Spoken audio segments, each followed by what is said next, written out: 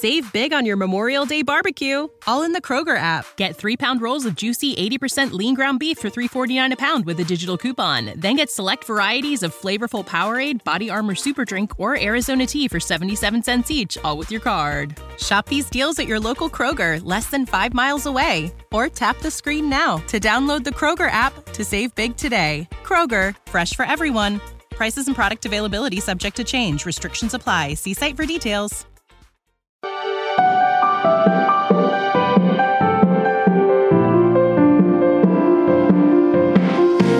Hey everybody, welcome to episode 32 of Waking Up to Narcissism. I am your host, Tony Overbay. I'm a licensed marriage and family therapist and host of the Virtual Couch podcast.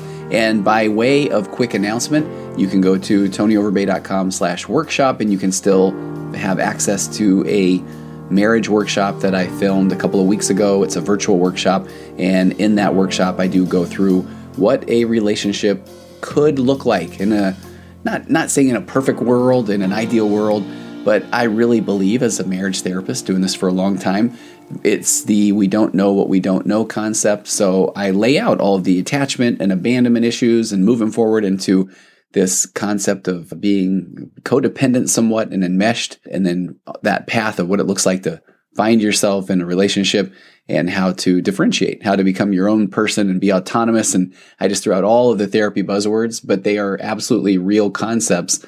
And they are concepts that I really feel like we don't even know what we don't know. We don't even understand what a real relationship or a healthy relationship, what a healthy relationship can look like if we never saw it modeled.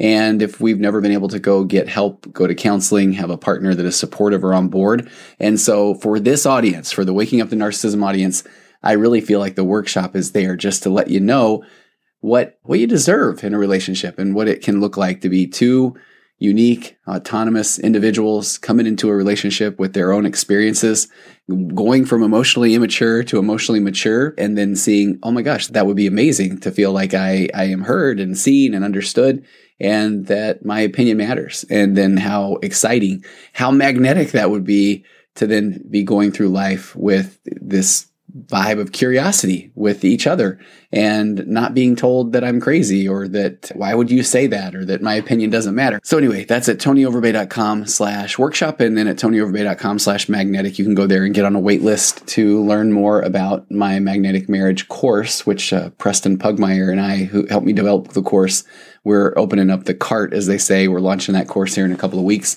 And if you happen to watching this on video, it looks like I'm having a very emotional day, but that is allergies. So my eyes are watering profusely, and I continue to dab at them with a Kleenex. So thanks for joining me wherever you are, on audio or on video, whatever that looks like. I've got a few emails to go through today, and I've got a couple of thoughts that I just want to address.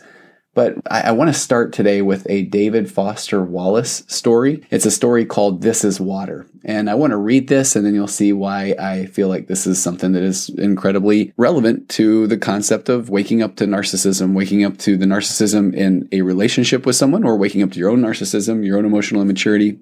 Here's the way the story goes. He says, there are these two young fish swimming along, and they happen to meet an older fish swimming the other way, who nods at them and says, "Morning, boys, how's the water?"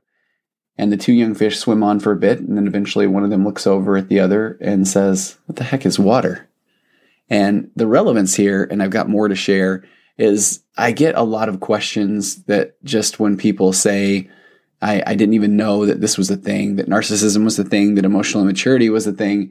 And I feel it's because you're just being, you're just existing, you're just doing, you're just in water. And so if someone then comes up and says, "Man, I think you're in a narcissistic relationship or an emotionally abusive or financially abusive or spiritually abusive or sexually abusive relationship," if you just feel like, I thought this was a relationship, they're in essence just saying, "Hey, how's the water?" And you're saying, "I didn't even know what water was." So then he goes on to say, a huge percentage of the stuff he says that I tend to be automatically certain of, it turns out to be totally wrong and deluded.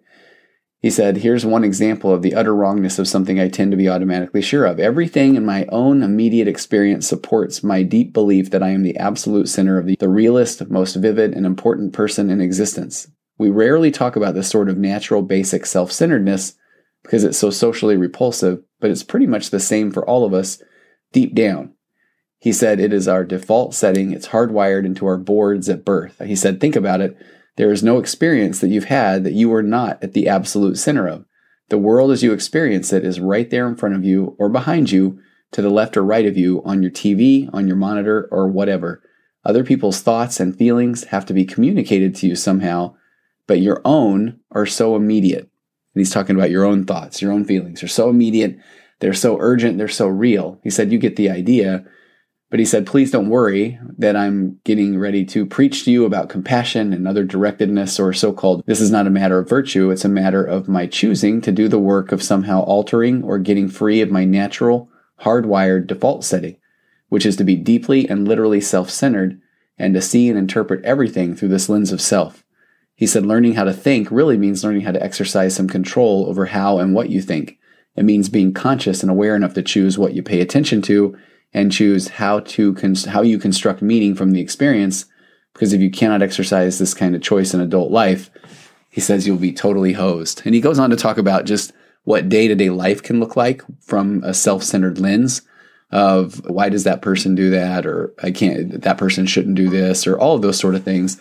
And he talks about just that concept of being able to, what I then say, step out of your own ego to be able to see things from another's point of view, which is what the foundational principles of empathy are.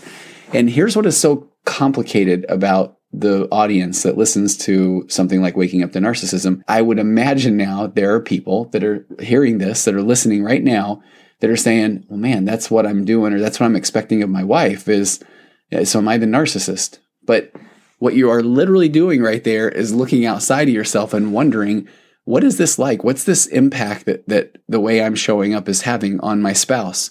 And that's why I like to say that if you are even asking that or hinting around that, you're not the narcissist. And I can talk about emotional immaturity and talk about how we all show up emotionally immature from our childhood. And so it is a process of becoming more emotionally mature. So being able to stand up for your rights, or being able to stand up for your point of view, or wanting to be heard and understood, that is the process of becoming emotionally mature. Because two emotionally mature adults in a relationship absolutely want to hear what the other person has to say. And it doesn't even make sense as to why I would feel like I can control you, or that I have to tell you how you're supposed to think, feel, or behave. And so if you, again, are showing up that way, but you are listening to podcasts, trying to do the work, trying to say, I want our marriage to improve, and it's not just simply saying, and in order to do so, you need to have more sex with me, or you need to just not ask questions anymore. That is a whole different ballgame. That is not looking outside of myself. That is absolutely looking inside of myself for control. I did an episode this week on the virtual couch, and I really don't know. I don't have the data that shows how many people listen to both episodes. So forgive me if you heard this, but I think it's worth hearing again. There's a metaphor that I shared on my virtual couch podcast this week called Donkeys, Carrots, and Sticks. It's by Dr. Russ Harris, who is an amazing acceptance and commitment therapy clinician. And he's written books like The Happiness Trap, The Confidence Gap, and those are some of my favorite books. He says, I'm guessing you've got a pet donkey to help you carry your goods to the marketplace, unless you've upgraded to a camel. Russ Harris throws humor in his books, and that's maybe one of the reasons I really love reading what he has to write. But he said, now, what is the best way to motivate your donkey? To whip it with a stick, or to offer it a carrot? Both methods will get your donkey to carry the load for you, but over time, the donkey that is mainly motivated by whipping will get more and more miserable, battered, and bruised, whereas the donkey motivated by carrots will be healthy and content and have really good night vision. Now, as it happens, humans have a lot in common with donkeys, some more than others. And unfortunately, when we try to motivate other humans to behave the way we want, we often use far too much of the stick and nowhere near enough of the carrot. The stick takes many forms. It can include criticizing, judging, demanding, insulting, threatening, or intimidating. And it often involves sharing or blaming or evaluating the other person negatively or speaking in harsh words. And I want to press pause right here and say that, again, this is why I wanted to share this after that This Is Water story, because so many emails that I get are the pathologically kind person that is saying, am I the narcissist? Am I now the one that is criticizing or judging or demanding her to do this, or insulting her because she just said something that made me so frustrated? And the key here, is that who you are as a person, or is that the way you are showing up in the relationship? Because you don't know how else to be heard. If you go about life and interacting with all of your friends, or as you entered the marriage, the relationship, and you weren't a person who all of a sudden flew off the handle and yelled or just had outbursts of emotion, then that is your response to not feeling heard and not feeling understood. So that is not who you are as a person. I would imagine you are most likely someone that would lead the donkey with carrots and not with a stick, but now you've been put into a position where you feel like the only tool you have is a stick, because now you are basically in a stick fight, for lack of a better phrase or concept. He says, the stick takes many forms. And is this you in your relationship? Are you being coerced with the stick? It can include criticizing, judging, demanding, insulting, threatening, or intimidating. It often involves sharing or blaming or evaluating the other person negatively or speaking in harsh words. And it frequently involves deliberately withdrawing things that we know the other person wants, such as affection, caring, warmth, kindness, gratitude, company, or someone to listen.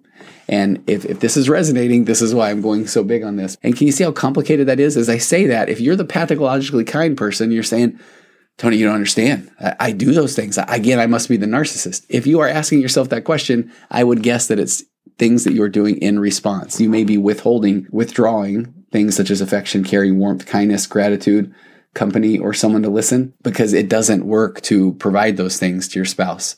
And because when you do, you are made fun of, you are gaslit. But that is who you are as a person, is that you want to provide those things to everyone else in your life, not everyone else, not going all or nothing, but to the other people in your life, you freely give affection, caring, warmth, kindness, gratitude, company.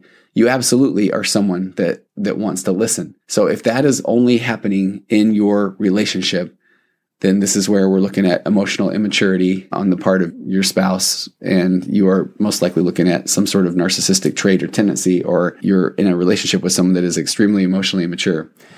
He says the technical psychobabble jargon term for using the stick to motivate others is coercion. We all have a natural tendency to rely on coercion because, he says, the fact is it often works. Very often when we use coercion with others, we get our needs met. They do what we want them to do. But what effect does coercion have in the long term? How does it affect your relationship with the other person, whether it is your friend, your child, your partner, your employee? The research on this is clear. The more we rely on coercion, the worse the relationship gets.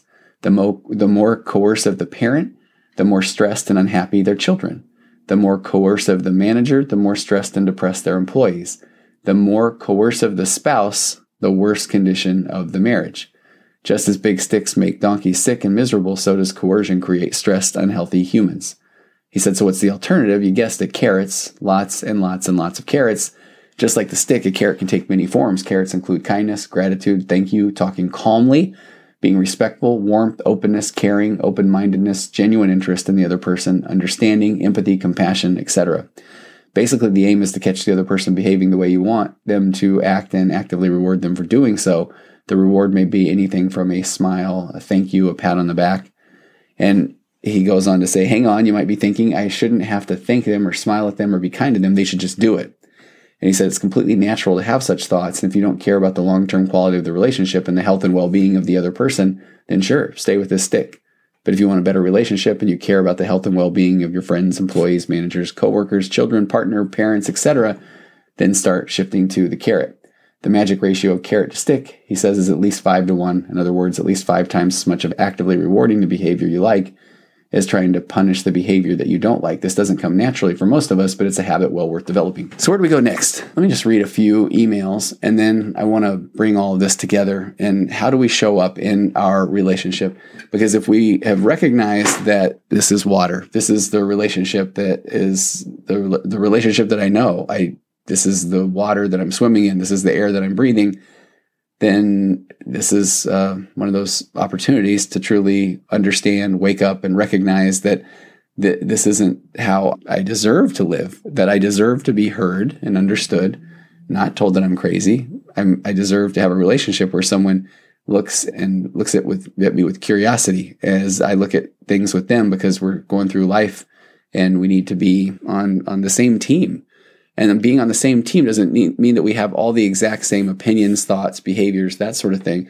It means that we are two people that we are going through life and we're doing this together, and we're designed to deal with emotion in concert with another human being. And I feel like once you recognize a lot of these pieces, then it's, what do I do with that? And this is where I go back to, do you even have the tools or understand what the relationship can look like? And on the group call, on the women's group call for the private Facebook group, that if you are interested in joining, please reach out to me through my contact form on the website. But in the group call last night, this was a big concept that we were talking about. And I found myself continuing to go back to my 4 pillars of a connected conversation, this framework that I love to talk about, with the goal not being that, okay, if I can just step into these 4 pillars of not assuming good intentions, or there's a reason why my partner shows up the way they do, says the things they do. And more in the world of narcissism, we're looking at that second piece of that, not just assuming good intentions when they berate me, but knowing there's a reason why that's what they do, because they are so emotionally immature and insecure, or they never had it modeled to them of what empathy looks like, or they've never saw it modeled of motivating by the carrot and not the stick. That's my pillar 1. The pillar 2, I have to shift my mindset and just not immediately react and say, that's ridiculous, or I don't believe you. Even if you absolutely don't believe them and you find that what they are saying is ridiculous, because the key that I kept going back to in this call last night was, when we start by assuming that the person wakes up in the morning and says, here's how I'm going to hurt my spouse, or we don't really understand why they're doing what they're doing. We don't have this concept of what emotional immaturity looks like, or what narcissistic traits and tendencies look like. Or if we immediately say, that's ridiculous, I can't believe you said that, I don't believe you, that when we go to there, any of these things are going to devolve the conversation. And as I like to say, the conversation is going to go out into the weeds so fast. And if the conversation goes out into the weeds, then the emotionally immature person is going to be so far away from any concept of having to take ownership of what they have said or done. And so if you are an emotionally immature person and you have spent your life not wanting to be wrong, because that and elicits some really uncomfortable feelings, and when you were a child, if you were wrong, then you got in a lot of trouble, then again, gaslighting is a childhood defense mechanism. So my 4 pillars are designed to keep a conversation going. It's a framework to be able to just have a goal of being heard, because when we're so just focused on trying to make sure that and prove this other person wrong, then the conversation is going to go off into the weeds. And when it goes off into the weeds, there's not a chance of having somebody have to take ownership or accountability of the way that they showed up. So after those first 2 pillars, the third one is then asking questions instead of just starting with comments, questions before comments. So if the person then expresses something that that you know is just patently false, but then you just say, that's ridiculous, conversation is out in the weeds. If they say that you never do anything for me, and then you assume, all right, there's a reason why they're saying that, I'm not going to say that's ridiculous because you must not even know what all the things are that I do for you. And then that pillar 3 would say, man, that would be hard if you feel like that I don't do anything for you. So tell me more about that. Take me on your train of thought. Help me understand. And that's where I feel like the true narcissist or the emotionally mature person is at that point thinking, wait a minute, the conversation's usually devolved by now. I don't really have good examples. I'm not saying this out loud. They might even be thinking it might even be something buried in the subconscious. So then that's the part where you might hear things like, yeah, you just wouldn't even understand. Or I can't believe you're even asking that. Because the goal of the emotionally immature is to derail the conversation, to get it out in the weeds, because then they never have to take ownership or accountability for anything. So then after that, questions before comments, the 4th pillar is to stay present. And that can be one of the most difficult things to do, because by nature, when the narcissist feels like they are being attacked, instead of them looking outside of their ego and being able to say, oh my gosh, I am really hurting my partner here, that's where then they are going to continue to push buttons. So it is hard sometimes to stay present when you've gotten those first 3 pillars down, assuming good intentions, or there's a reason why somebody does or says the things they do, and not putting out the vibe or message of you're wrong or I don't believe you, and then saying, tell me more about that. Because if you have done these things and you're saying, okay, I'm staying in this conversation, I'm staying present, I'm not just becoming so emotionally overwhelmed that I shut down, then the simple process of staying present is most likely going to get the narcissist or the emotionally mature person in your life to start pushing more buttons, because they need this conversation to go south so fast, because they're starting to approach these uncomfortable feelings of what is this, vulnerability or accountability? So this framework is so important because this is the part where you just want to be heard. If the goal is to be heard and to be understood and not to try to resolve everything, because if your pattern of communication is going to have to end with resolution, then you as the pathologically kind person, you know how that goes. If somebody's going to fall on the sword, if somebody's going to say, okay, fine, I'm going to go run to my bunker now, it's typically the pathologically kind. So we've created this relationship dynamic where you try to express yourself, but then as soon as they push the right buttons, as soon as they can get the conversation to devolve or go out into the weeds, and if your goal or your natural inclination, if the water you swim in is that we got to figure this out, we have to solve this, we have to work to a resolution, then who is going to acquiesce? Who is going to give in? It's you. And you're going to give in and say, okay, this isn't worth it. And maybe I'm just expressing an opinion that I don't really care about. So we'll deal with this later. We'll deal with this next time. Let me get to the emails that I was talking about earlier. And I hope that you can see, though, the reason why I wanted to share those stories, this is water, and then the donkey, the stick metaphor, the carrot and the stick metaphor, because are you now just starting to wake up to this is the water that I swim in? And have you been in a relationship where the other person has, in order to get their way, in order to get their donkey to do the work that they need them to, they have absolutely relied on coercion time and time again. The mean words, the criticism, the devaluing, the degrading, the gaslighting. And if you have slowly started to find yourself, and I would imagine some of you are saying, okay, but I don't have a big bag of carrots myself. I got a pretty big stick. But did you have to go find that stick? Are you one that came into the relationship with a bunch of carrots saying, okay, let's lead with kindness and love. And this is going to be the most amazing experience. I've waited my entire life to have my person I can go to and turn to. But then all of a sudden, every time I go to them, or most of the times I go to them and I open up my heart, they take it from me.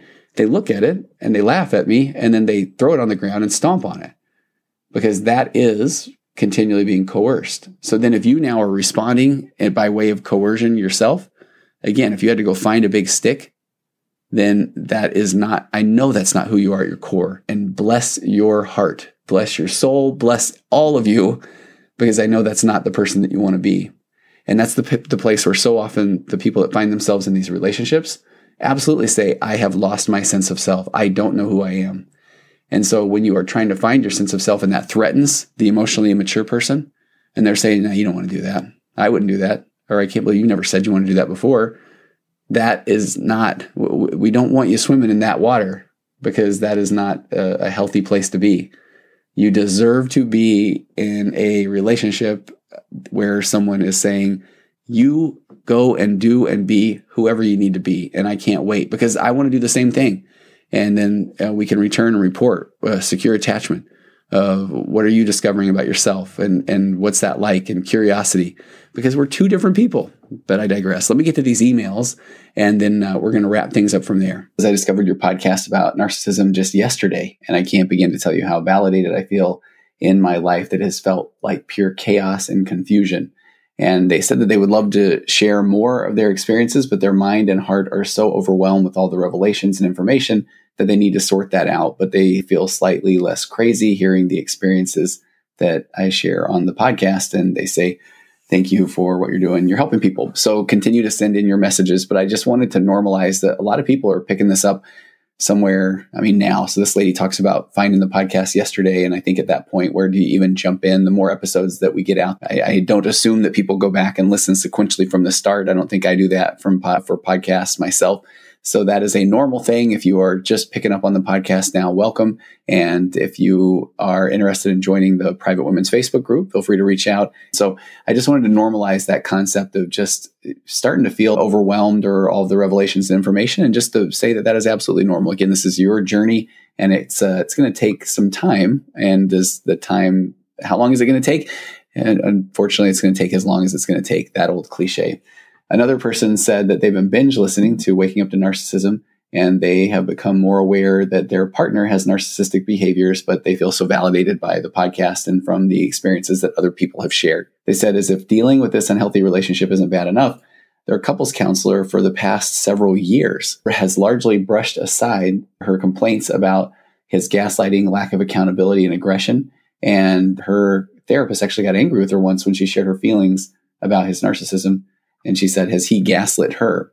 And boy, I'm hearing from a lot of therapists that are listening to this podcast, and not saying that I feel like I have everything all figured out. But hopefully, if you are someone who is supporting someone who is expressing that they are in fear or hearing more about narcissism, I feel like one of the best things you can do is just to say, tell me more about that. Go in with curiosity, whether you're the therapist, whether you're the sibling, whether you're the parent, and hopefully if you're the spouse. But I just feel like one of the best things we can do is to say, tell me more. There's a reason. This is my pillar one of a connected conversation.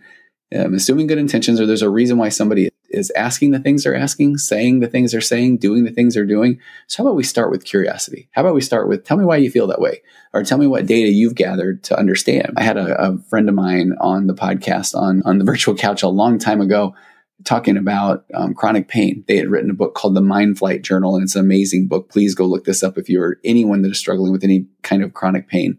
And the episode is titled, I think it's Pots and Spoonies and something, oh my.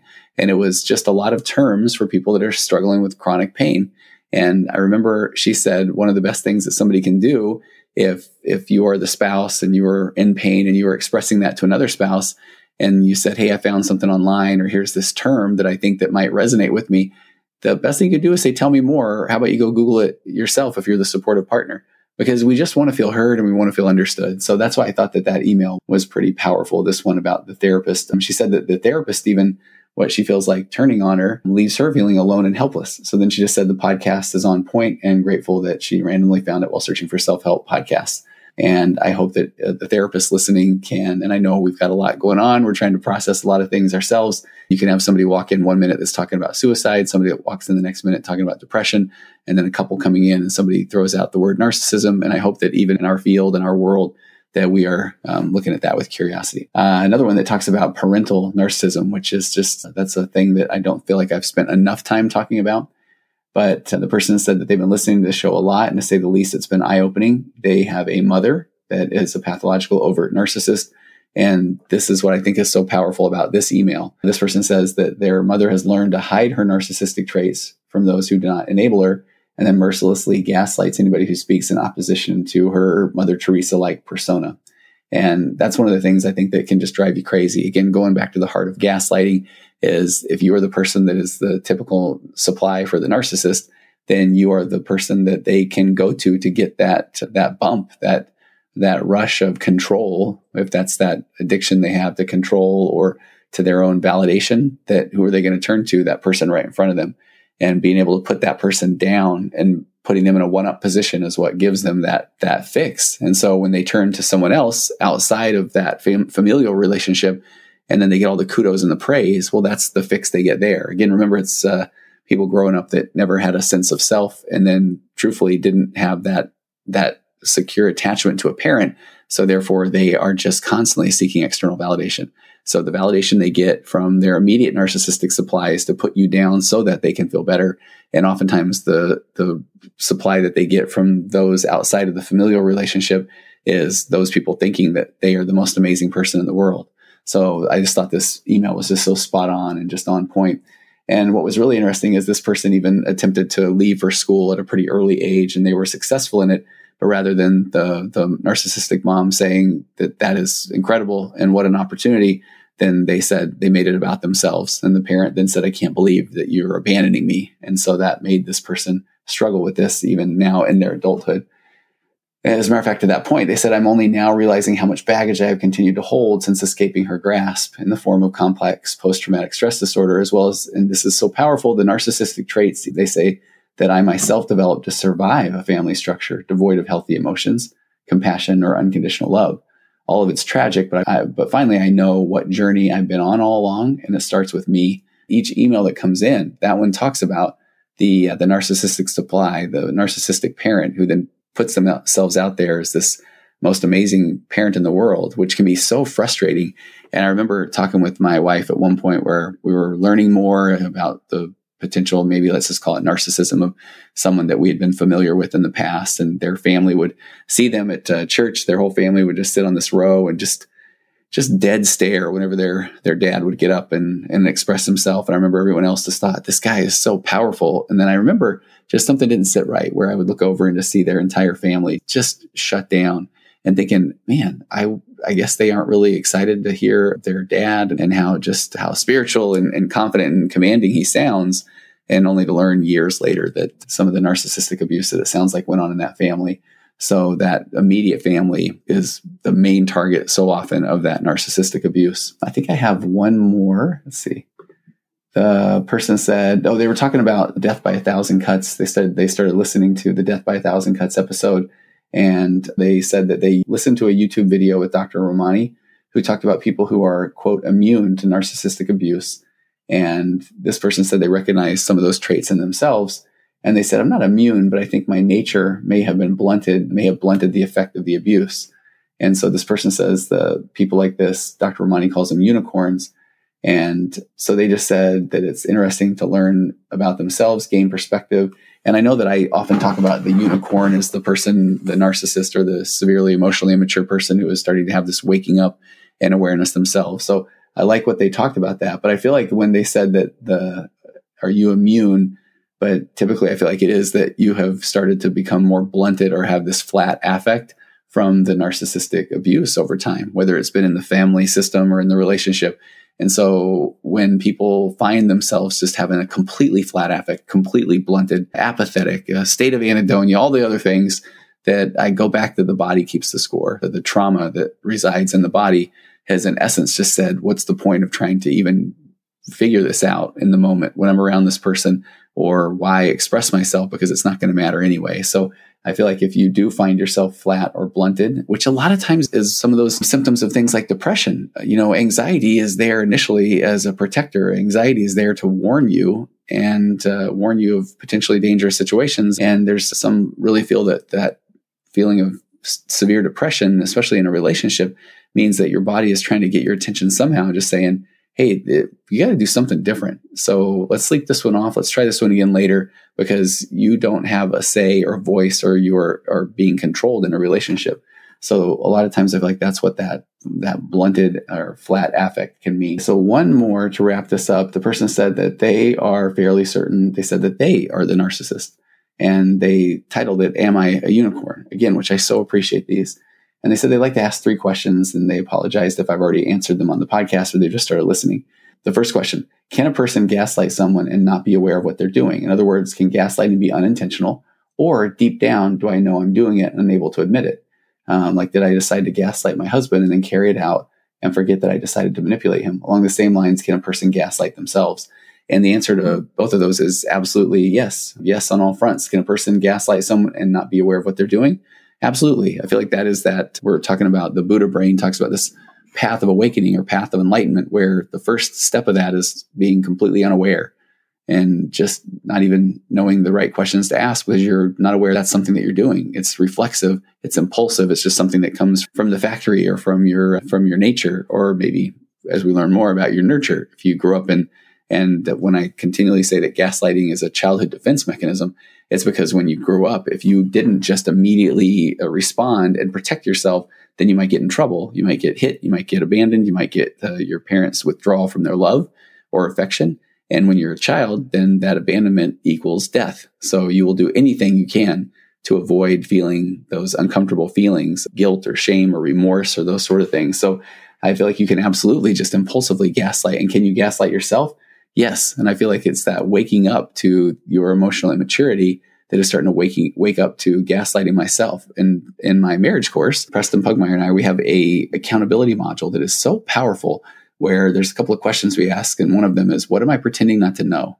And I think that becomes part of this enlightenment of taking accountability or ownership, to go from I didn't even know what I didn't know to what am I pretending not to know? That this is not healthy for the relationship, or I am not being honest with my spouse, or I know that they are right, but I feel so uncomfortable that I just told them that they're wrong.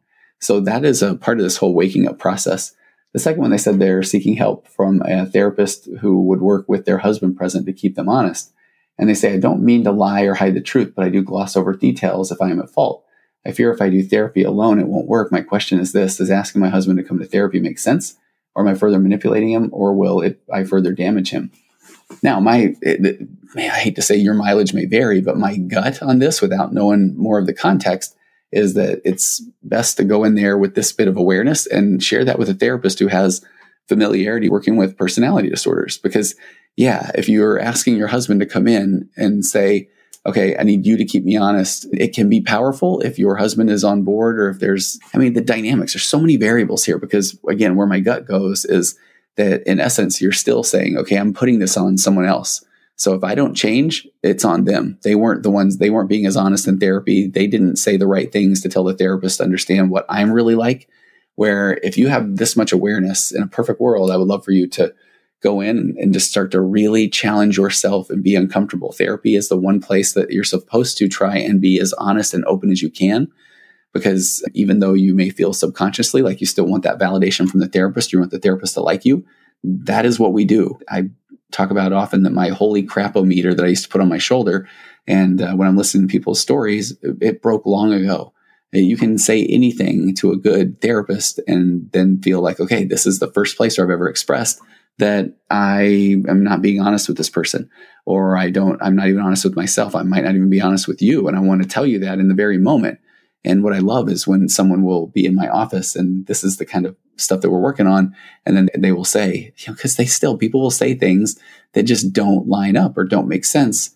And not that, again, here I talk about a lot of things don't make sense that we try to figure out in our lives about, we chase this certainty that is not necessarily something that we can find. But I'm just saying that there are clear things where if someone is telling me that, I think I've given this example before, but I played baseball in high school. I tried to play baseball in college, and I move out as a young 20-something-year-old to California. This person stops by our house. They're involved with church. They're there to help us with things. And they say, I think I'm wearing a baseball hat. Oh, they asked me if I like baseball. I say, yes, absolutely, I do. And they said, I got drafted, but I didn't ever end up playing in the pros. And I am a guy at that point that is literally just finishing up college 3 or 4 years out from feeling like I should have, instead of trying to play at a Division I college, I should have taken a junior college offer and worked my way through the ranks in the minor leagues. And so I'm still young and emotionally immature and feeling like I could have played in the pros. And I have this person sitting in front of me that says, I got drafted, but I decided not to play, which is insane, bizarre. I can't even imagine that. So then I say, well, hey, why? Why didn't you decide to play? And their claim was that they had been drafted by, I think, a National League team. And they had just told themselves, if I can't play in the American League, I'm not going to play at all. Which, if you are even remotely an athlete, or especially a baseball player that was trying to make it, makes no sense. I would have played for anyone that would have paid me money to go out there and swing a stick at a ball and run around in a uniform. And that would have been amazing. So that's the kind of vibe I'm saying, that when somebody is in your office and they are telling you stories like that, that is the opportunity for the therapist to say, let's talk about that, to find out that, okay, maybe they really didn't even play high school baseball. And then the third thing that they talk about is, I've taken the online test about narcissism. How accurate are the tests? I'm leaning towards not at all accurate. Again, seeking real therapy from a human, but curious of my opinion. And also, how do I know if I'm answering the questions correctly? I feel like I don't know myself. That's a great question. And boy, here's a complete honesty. It was a couple of years ago on the virtual couch, and I was going to take I think it's called the NPI, Narcissistic Personality Index or Inventory. And I thought, I'll take it on the show, and then I'll go over the results and just talk about that. And I took it, and I decided to be as honest as I could be. And I scored way too high on that thing. I feel like I would have normally taken it much differently, but I wanted to be honest with myself. And so I don't know the efficacy or the accuracy of them, but I feel like it's not a bad thing. But it would be fascinating if somebody came in and we did that together. And maybe that would be a fun episode to do. Well, fun is maybe relatively the word that I'm looking for. But I think that would be something I could do on an episode, is go through that narcissistic personality inventory and then just go over the questions. And I think that would probably resonate with a lot of people on either their own emotional immaturity or the traits perhaps of their spouse or partner that they are involved with. There you go. Covered a lot of ground today. And I recorded this in 2 different sittings across 3 or 4 days. So I honestly don't know if this is 40 minutes or if it's going to be an hour. But regardless, I am so grateful to be here recording this podcast with you. And I hope that I talked about the marriage stuff at the beginning. But if not, go to tonyoverbay.com/workshop or tonyoverbay.com/magnetic to find out more about the marriage course that I have coming up. I will see you next week on Waking Up to Narcissism.